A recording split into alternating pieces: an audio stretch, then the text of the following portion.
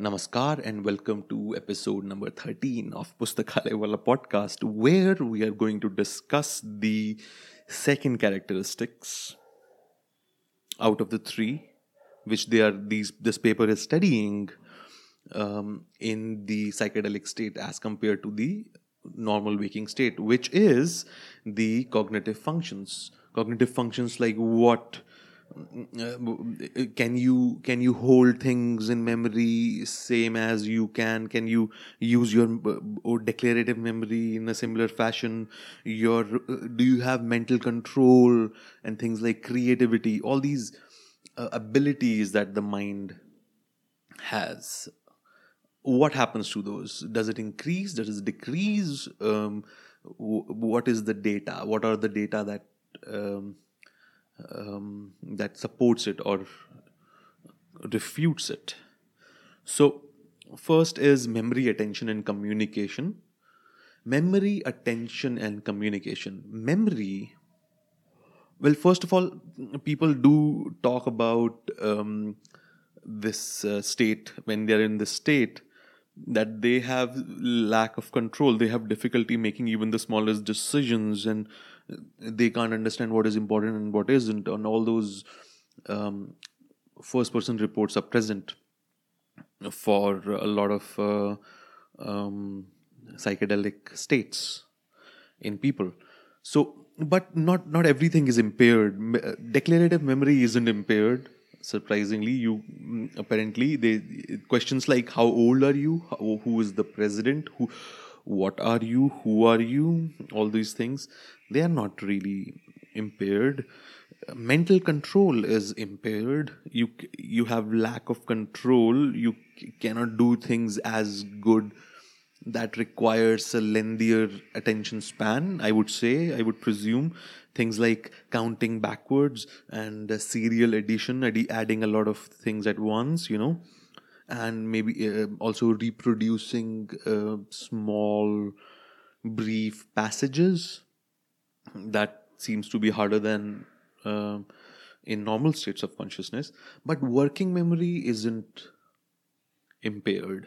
You can still hold the same number of items in your working memory as in a normal state of consciousness, as on psychedelics. So, memory, some part of memory is, some part of memory isn't. Mostly, memory isn't impaired. Attention is impaired, but communication, little is known. There is not much research, but of course, people say it's hard to communicate on LSD. The subject was unable to read when requested to do so, but was unable to generate. Was able to read when requested to do so, but was unable to generate spontaneous utterances or answer questions, except by gestures. Someone forgot. Someone stopped speaking for 3 hours, and all those interesting experiences that they have, and it's hard to communicate in those new experiences. I would presume one thing about psychedelic states is that being on psychedelic state is such a whack on the head for some people, in the sense that it's such an earth shattering experience that no wonder your attention is caught up in this. You have never seen this kind of things, these kind of perception that you're noticing right now is so strange, perceptually so strange, that no wonder. I mean, some part of this research is making me question how can you, this is not even the worst part. I'm going to come into the second part of this second characteristic, the cognitive functions, is creativity, insight, and abstract thinking. Here, I think they kind of jump the gun. Let me hear me out. Okay, so this is what they say. So, first of all, there is a very interesting test. You would question how someone might even test something like creativity. But so creativity, there is a possible substitute for that, I would say. connections between different ideas is one of these ways in which you can think of creativity. That okay, different new ideas are coming up, novel ideas. There is so much noise in the background, sorry for that. No, novel ideas are coming up, and that's one aspect of creativity. And according to this paper, there is the second aspect of creativity is to rate those ideas. What is the new, the ability to rate those ideas. Which one is a good idea, which one is a bad idea, which one is not so novel, which one is novel. So those are the two aspects of creativity that they are considering. How do they test the first one, the novelty of ideas, if they have new connections, right? So how do they test for connections? There is a test called semantic associations using word priming. What does it mean? They sit you down in a chair, right? And there is a bunch of words are coming in front of you, which some are not English words, some are English words, and you have to press a button as soon as you realize whether they are or not.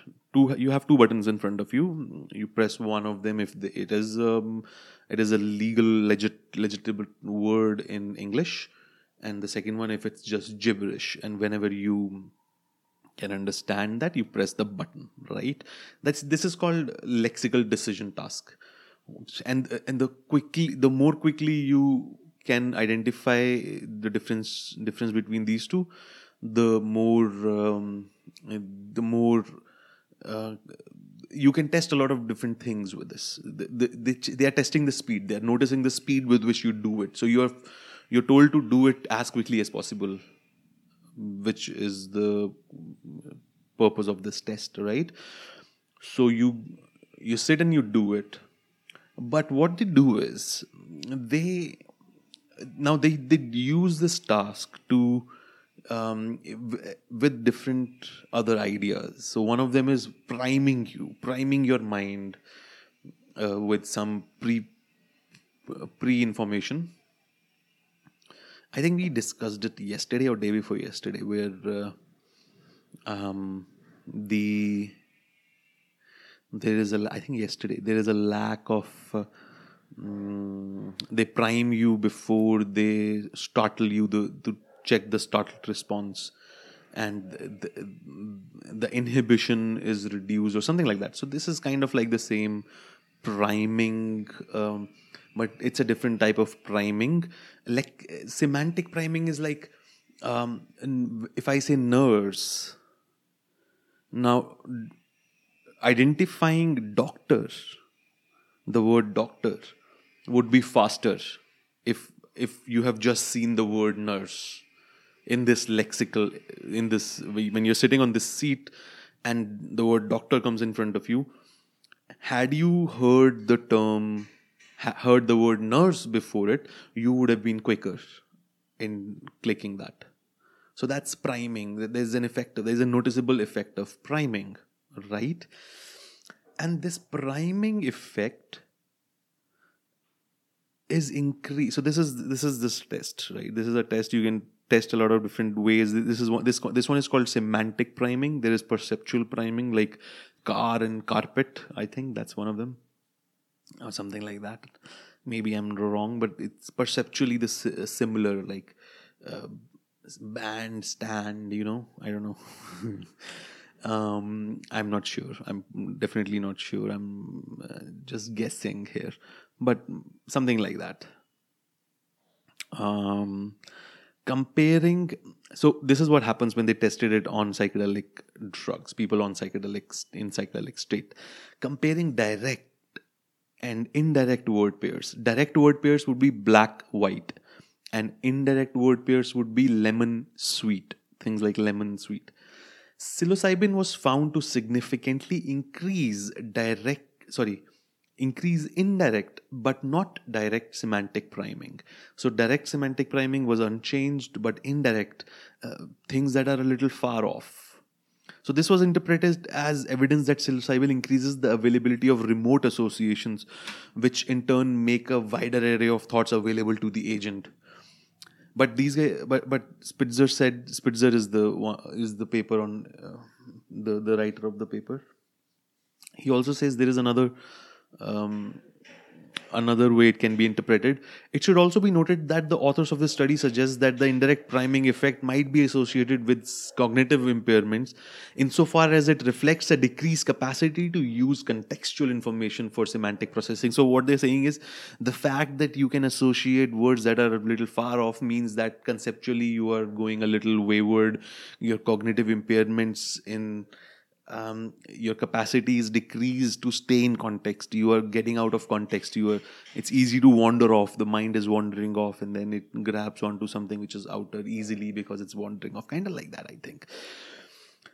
And so it goes on to say that these findings suggest that psychedelics enhance the capacity to formulate novel thoughts. But it's okay. So this is where they say that there is a second aspect where the ability to distinguish between novel ideas and just ideas that just seem novel. They're not really novel. It is heavily impaired because of self-reports. They say that self-reports say that self-reports like everything around me was happening so fast that I no longer could follow what was going on.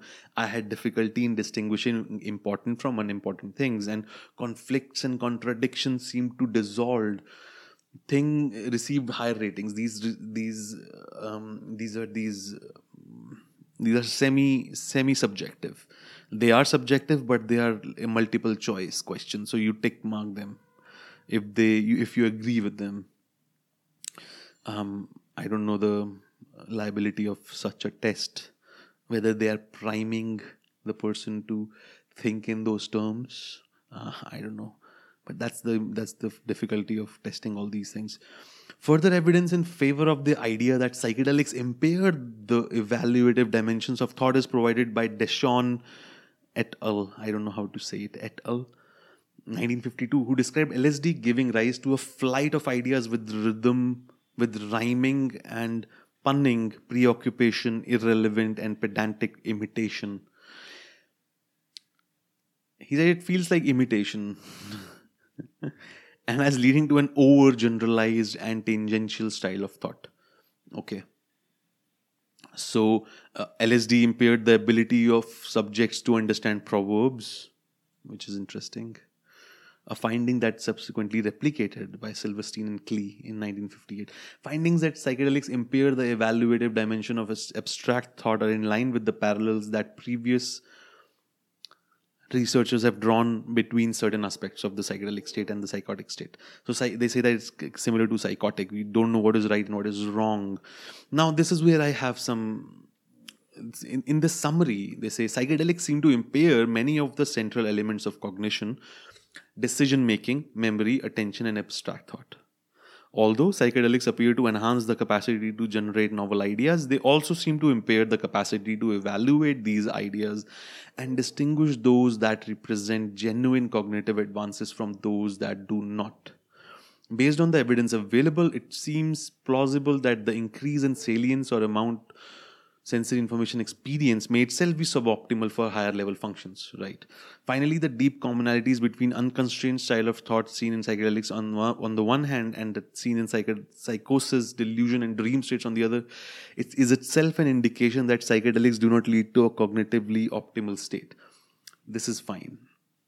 I agree with most of this, but this is where I have a problem. I agree with that you can say that.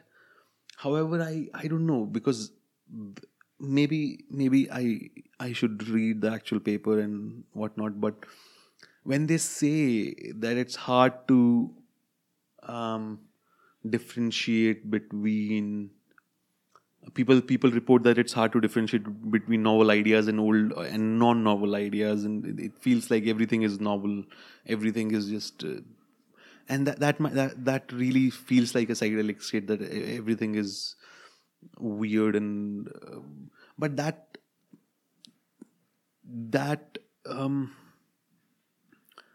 maybe you can derive a conclusion on second thoughts that it shows that this state is cognitively worse. At least cognitively, your abilities are reduced, right? But when you are in that state and you're having those new perceptions that you've never had in your life, and something new is coming up, you have difficulty paying attention to anything because there is so much more perception. And this is more perception is already, that's the first characteristic that we already discussed. There is just more patterns that you see in, in such a scenario. Mind is when it is in the first time may be different from subsequent times. Or maybe he's right, maybe I have no claim, but it feels like insufficient data for meaningful answer, kind of a, like you are in that state. Something new is being formed, like people say that their life is changing. So if that kind of an experience is happening, of course you would not like that kind of state to carry on for the rest of your life. It's not cognitively optimal because you cannot understand what is right and wrong. But is it even necessary to see it in that way, like, and like, I don't know. Just making my just trying to understand if I get anything out of this. But this is interesting. Right? I learned a new test: lexical decision task and semantic associations using word priming, and I like learning new things and new ways in which you get a glimpse of things under the hood. You get to see how they are knowing what they are knowing, and get to understand that, okay, some type of way. This is a very interesting, ingenious task: lexical decision making. Of course there are pitfalls, there are but you can generalize that statistically. You can, if with a big enough data set, you can control for everything, control for different times, different time after which, like half an hour into the test, someone might be much more primed to some type of words. And you there are ways, if a big enough data set, there are ways to statistically control for that. And it's nice to see these glimpses into the workings of a scientific field. You don't usually get that in science shows and on television, and on even on YouTube, even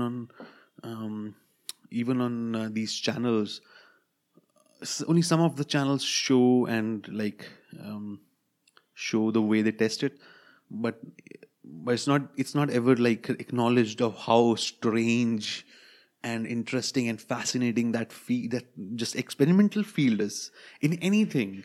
So in psychology it's even more interesting because human subjects are sitting there and racking their brains in their conscious perceptions and putting it to test in different ways. And these small things are extracted. These small data points are extracted from just like needle in a haystack. And I love it. I just love it. And see, yum, yum, yum, yum, yum. See you tomorrow.